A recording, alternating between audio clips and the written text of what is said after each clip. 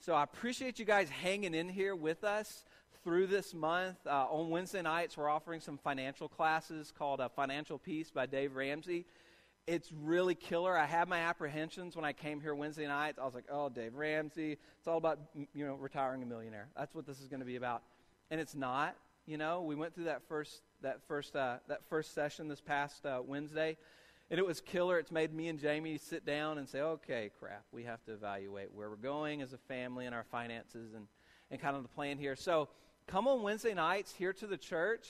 We're going to do 4 of the 13 weeks of Financial Peace in this room. We got a bunch of tables, and it's a really good time to really take a look at just our personal finances and take a look at some wise decisions we can make with that. So along with the building, one of the big milestones that we have coming up as a church is we have to enter into escrow with the title company to, I'm using words I don't even understand, to purchase this building. It's something about escrow. Anyway, we need $3,500 so that we can start the process of buying this building. So immediately, starting April 1st, we need that money so that we can go into that with the people that we're renting this building from. So last week, we started out this series of stewardship, and Billy did the parable of the tenants, and he did the parable of the shrewd manager, and we talked about how all resources are God's. They're the master, and a master expects a return on his investment for what he's given. And so we had to look at our lives, look at God's blessing, and say,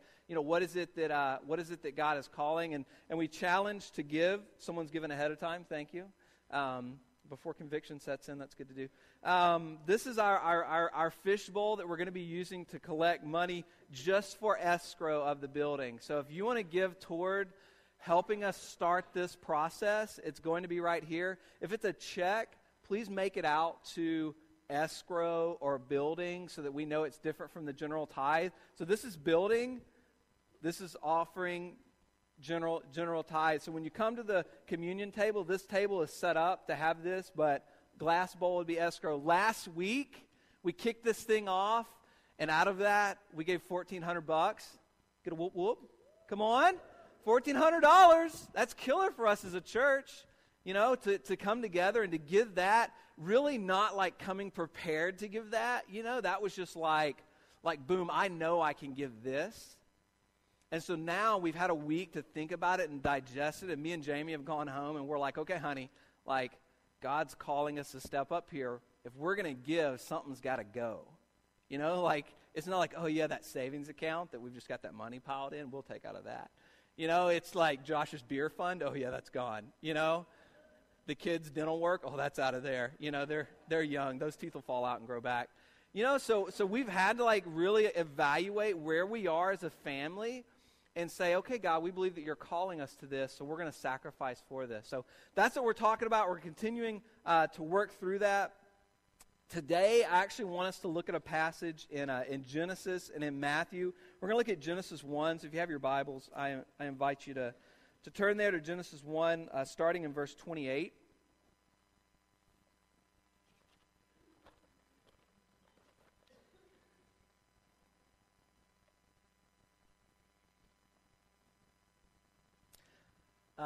Do we have the stewardship definition up there? Can we throw it up on the screen? This is a definition that we don't have the stewardship definition. Good thing I wrote it down.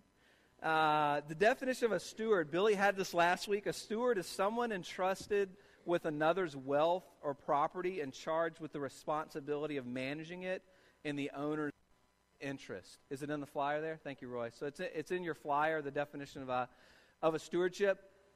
Love that definition, man. When I read that, it was just kind of a kick in the teeth of wow, God, look at all that you've placed me to be a steward over. And in reality, it's for someone else's best interest. So I have this, but I'm representing you. And even beyond that, stewardship just isn't about this place and the opportunities we have here. When we go into our workplace, we have an opportunity to steward there, right? I'm a property manager. That's what I do. So I have to make choices reflecting investors and owners, and I have to choose in their best interest what choice should we make. Should we buy that? Should we fix this? Should we raise rent? doing any of those things. And so that definition resonated with me, and so I've tried to go home and say, okay, in my family, am I stewarding, my helpmate well that God has created to come alongside me? Am I stewarding my children well? Stewarding my finances, my home? What about my gifting? As a church, we're the body, and we all have different gifting. Am I using my gifting for God's glory? Am I stewarding those things? When you when you look up in the New Testament, Paul, when it references stewardship, he talks about himself being a steward of grace. So he saw himself as a steward of God's plan, and he wanted to make sure that he was stewarding that well, and that's something that we all can identify with, because as followers of Christ, we are called to steward God's grace, to steward his plan. So that's what we're going to be talking about, the big idea of stewardship here, starting in Genesis 1, and we're just going to work through a couple of passages, and it'll be killer. So you guys there, Genesis 1, I know it took a long time to find. It's at the beginning. Genesis 1:28 says, and God blessed them, talking about Adam and Eve, he just created them in the garden, and God said to them, be fruitful and multiply, and fill the earth and subdue it, and have dominion over the fish of the sea, and over the birds of the heavens, and over the living things that move on the earth. And God said, behold, I have given you every plant yielding seed that is on the face of the earth, and every tree with seed in its fruit. You shall have them for food. And to every beast of the earth, and to every bird of the heavens, and to everything that creeps on the earth, everything that has the breath of life, I have given every green plant for food. And it was so, and God saw everything that he had made, and behold, it was very good. And there was evening, and there was morning the sixth day. So the first covenant that we see between God and mankind is a covenant of stewardship.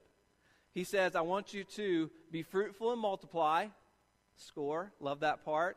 I want you to take dominion and subdue the earth. Once again, killer. And we're not going to read it. As you read chapter 2, one of their conditions as part of this covenant is, I want you to steward over everything. You can have all of the fruit for food you can eat, but there's this one tree. If you guys know the story, we went through Soma, we talked about this. The tree of the knowledge and good and evil, there's this one tree. You can have all of this, but I don't want you to eat of this tree. And the tree's right smack in the middle of the Garden of Eden, so they have to see it all the time, So we see that God created everything. We talked about this last week. We acknowledged him. We see that he blessed them and the things that he created, which is, I think that's just good for us to talk about for a minute. The things that God created are good things. We're meant to be blessed by these things. That's what he created them for, our edification. When you look at the word dominion there and subdue, it would be like an authoritative rule over a group of people so that they would yield a service to you. So this is what he told the children of Israel to do when they went into the promised land. He said, hey, I want you to go in and subdue the people there, and to use them so that they would yield a service for you. So we know that all of God's creation, all of his resources are given to us. We're to have dominion over them, and we're to use them so that they would yield a service back to us, right? That's good stuff. It's good to know that we don't have to look at everything that God said and I don't know what I'm supposed to do with that. I don't know if I can have that, God. Can I have this car? Can I have that car? How big can my house be? It's not about that. It's about what you're doing with it. It's about your heart in using those resources. So I think it's good for us to kind of clarify with that. Start off with that right from the beginning. The thing where Adam starts to go wrong is Satan enters into the Garden of Eden in the form of a serpent, right? Remember the story? And he goes to Eve and he says, hey, Eve, the tree that's over there? Why don't you eat from that tree? It looks good. It looks as good as the others. She says, no, we're not supposed to eat of that tree. He's like, well, why not? She's like, I don't know. We're just not supposed to. God told us not to. And he says, you know what? If you eat from that tree, God knows that you'll become like him, knowing good from evil. And so they take of that fruit, and she eats of it. She gives it to her husband, and they eat of it. And then the result of that is they realize they're naked. Sin enters into the world. They've now separated from God. I think it's really interesting to point out that the serpent, Satan, came in the form of an animal, and the animals were something that Adam had very clearly been told, you are to have dominion over these things. But instead of having dominion over that resource, to have dominion over that blessing, what does Adam do? He listens to it. He allows the thing that he is supposed to be having dominion over, to be using for his edification, to be using for God's glory, to now have dominion over him. And so the result of this is that sin enters into the world, and Adam is cursed out of the Garden of Eden. You can keep reading in Genesis 3, 17 through 19. We see that the curse that Adam has now is that the resources themselves become cursed. We know that the not working doesn't become cursed, but what he has to work with. And so now he will eat by the sweat of his brow. And so this is the reality of the world that we all are born into, is that the first man that was ever created was created to be in relationship with God, and it was supposed to be this beautiful picture of how to walk with God and how to be with him. But Adam, as a poor steward of that, he chooses that he like God. He says, God, what you've given me and what you've blessed me with is not enough for me. I need more than that. I need to be like you. I need to be you. Does anybody else, does that resonate with you? Do you see that in your life? Do you see that although God is given and he's blessed and is blessed, that the reality is we are just poor stewards with what God has given us? I see this in my children all the time. My two beautiful little girls are just princesses, and they're evil. You know? It's just the reality. Like I love them. They're incredible gifts from God, but children are born into a very evil world, and they are the most selfish, evil things you've ever met. And it's such a good reminder of God. Even this morning, what were they fighting over in the car? Was it it was the song, it was the I Spy. Whose turn was it to play I Spy? No, it's my turn to play I Spy. And we're like, girls, really? Is it that big of a deal? The thing our girls most fight over is Cocoa Bear, which doesn't make any sense to me. Is Cocoa Bear here? I think she took Cocoa Bear downstairs. Anybody know who Cocoa Bear is? Been over to our house? Yeah, Quinn knows who Cocoa Bear is. Mary Kay knows who Cocoa Bear is. When Natalie was born, Madison was 2 years old. She was my older kid, and my sister-in-law gave a gift, I'm sorry, your sister-in-law, right? Jean, wasn't it Jean? Our sister-in-law. Gave a gift to Natalie. It would be her first stuffed animal, and it was this little bear it was a little bear. It didn't have a name. At the time, Madison was 2. When she saw the bear, she claimed it as hers. And we're like, well, hang on, that was given to Natalie, but Natalie's too young to really know the difference, so you can have Cocoa Bear. Cocoa Bear has been the bane of our existence. They constantly fight over Cocoa Bear. And it's this little raggedy bear. And the funny thing is, when Madison's home, Cocoa Bear's got to be Madison. She carries it around. It's under her arm. If she ever lays it down or she ever leaves, Natalie, she now has Cocoa Bear. And so Madison's been, taking Cocoa Bear and shoving it in her backpack when she goes to preschool, just so Natalie can't love on Cocoa Bear. What the heck, guys? That's us. We are so selfish and self-centered with the blessings that we have. God gives us things, and we just completely up. And throughout the Old Testament, we continue to see a pattern of this happening over and over and over again, of God entering into a covenant with mankind, of wanting to bless him, of God saying, this is the best possible way that you could live in relationship with me. Just do this. And we say, well, maybe for a little while, but I want that. I want something else. We see this in Adam. We see this after the flood with God enters into a covenant with Noah to be fruitful and multiply the earth. And then where do they wind up? The Tower of Babel, them building a kingdom unto themselves. We see this with Abraham. We see this with Moses entering into the promised land. We see this in the people of Israel and God giving them the law and saying, look, this is how to walk with me. This is how people, and I will be your God. And for a little while maybe, but then their hearts go to other things and their hearts go to idols. And so that's who we are, right? And this is what we're going to be talking about all month long. I know you guys are stoked about this, but we need to pull our minds out of this, hey, we're okay and we've got it all together, and to say we're broken and God, we need you. God, I need to look at my finances. I need to look at all the things that you've placed me in stewardship over and say, okay, Father, is this lining up with what you're calling me to do? We're going to look at a specific passage in Matthew 21, if you want to turn there. It's the parable of the tenants.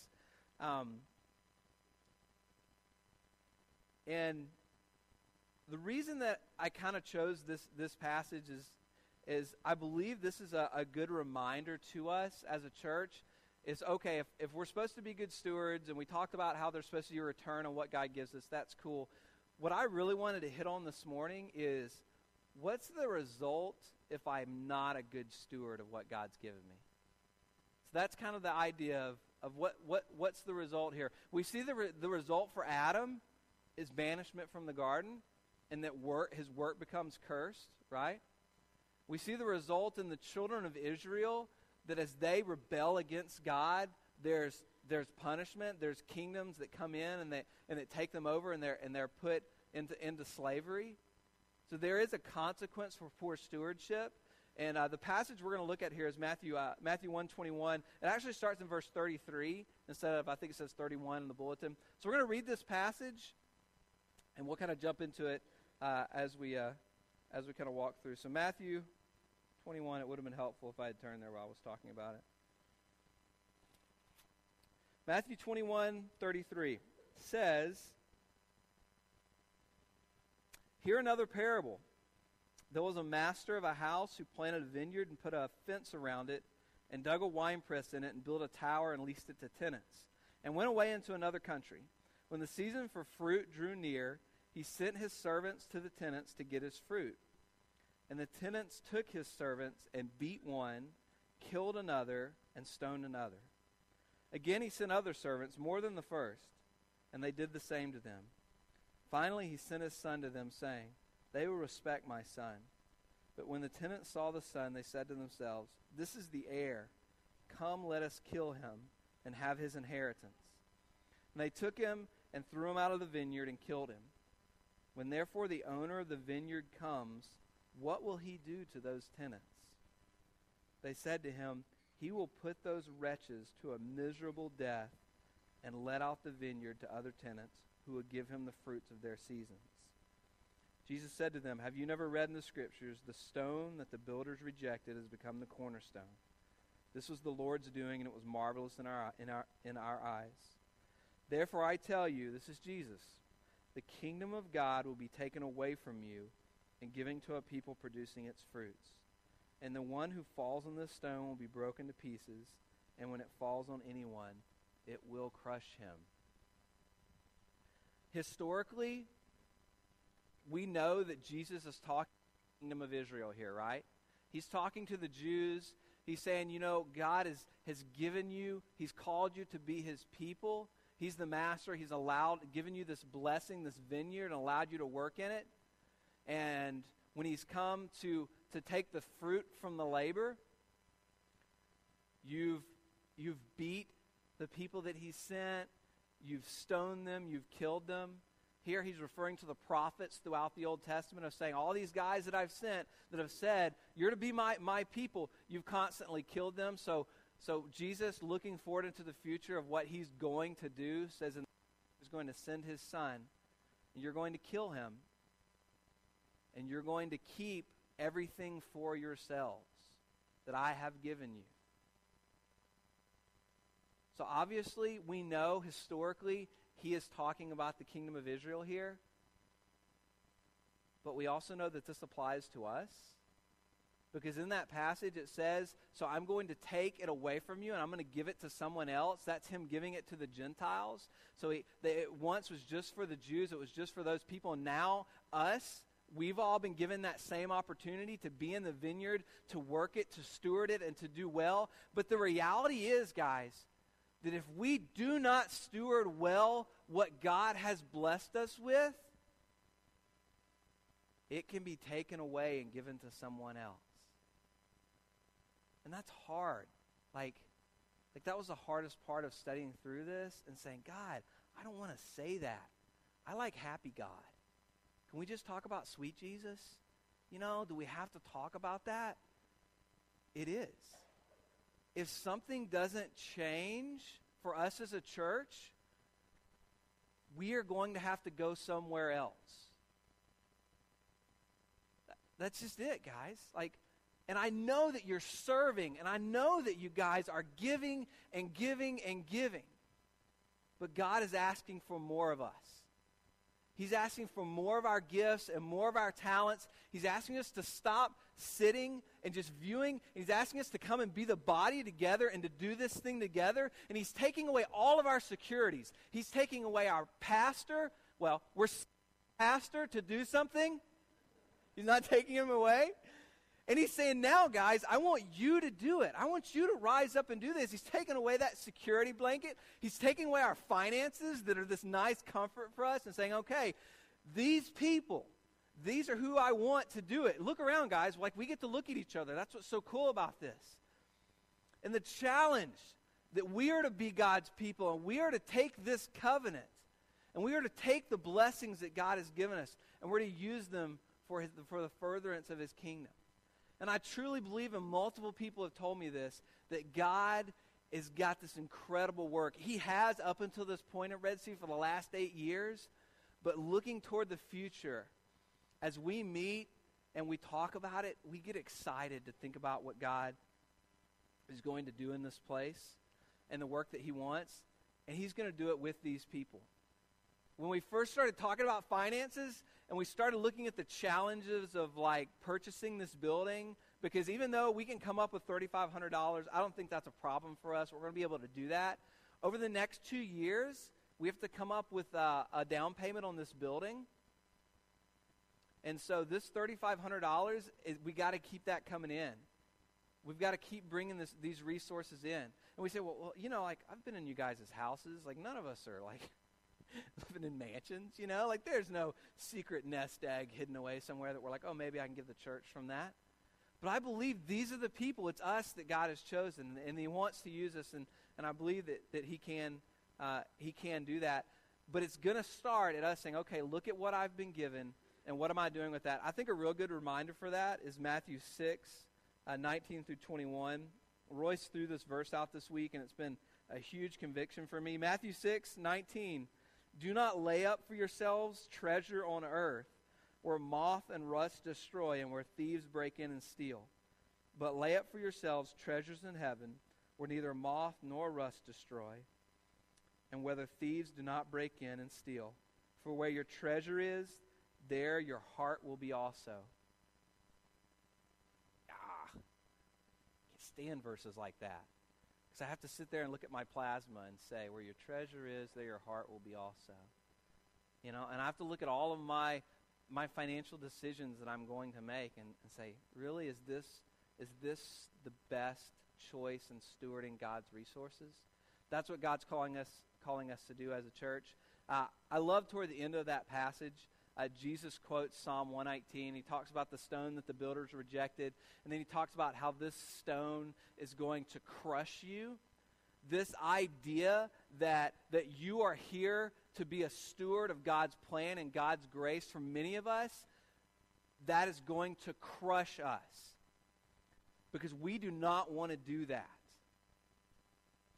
We don't want to say, okay, God, you're the master. All things are yours. And just as Satan in Genesis 1 came and crept in, he slithered into the garden in a way that would seem pleasing, another animal, and he worked his magic there, and he caused mankind to sin, and he led them to temptation. That is happening in our church right now. And in our hearts, Satan is finding a way to create disunity in us as a family. And so we have to guard against that. We have to constantly look at the choices that we're making and at our bitterness and the challenges that we're moving forward and saying, God, I trust in you and I depend on you, and I will not allow Satan to have reign in this situation. I will not allow him to create disunity in my family. because that's going to happen. It's going to happen more and more and more over the next few months. As we step out in faith and what God is calling us to do, it's going to get harder and harder and harder. But the good news, this is what's great. Beginning in Genesis 3:15, we see God preparing a way for us. We see that as soon as Adam sins and sin enters into the world and he's separated from God, that God says, I have a plan to redeem you. And throughout the scriptures, over and over again, covenant, mankind sins, and God comes in and he redeems them and he uses them for his glory over. And that gives me hope because I'm a sinner. I look at the bad choices that I've made. I look at the poor stewardship that I've had. And then I look to the scriptures and I find comfort in knowing that God has prepared a way. And how did he do that? This table back here, guys, this is the representation of what, as followers of Christ, that we're here to do. And I'm sorry I'm walking around.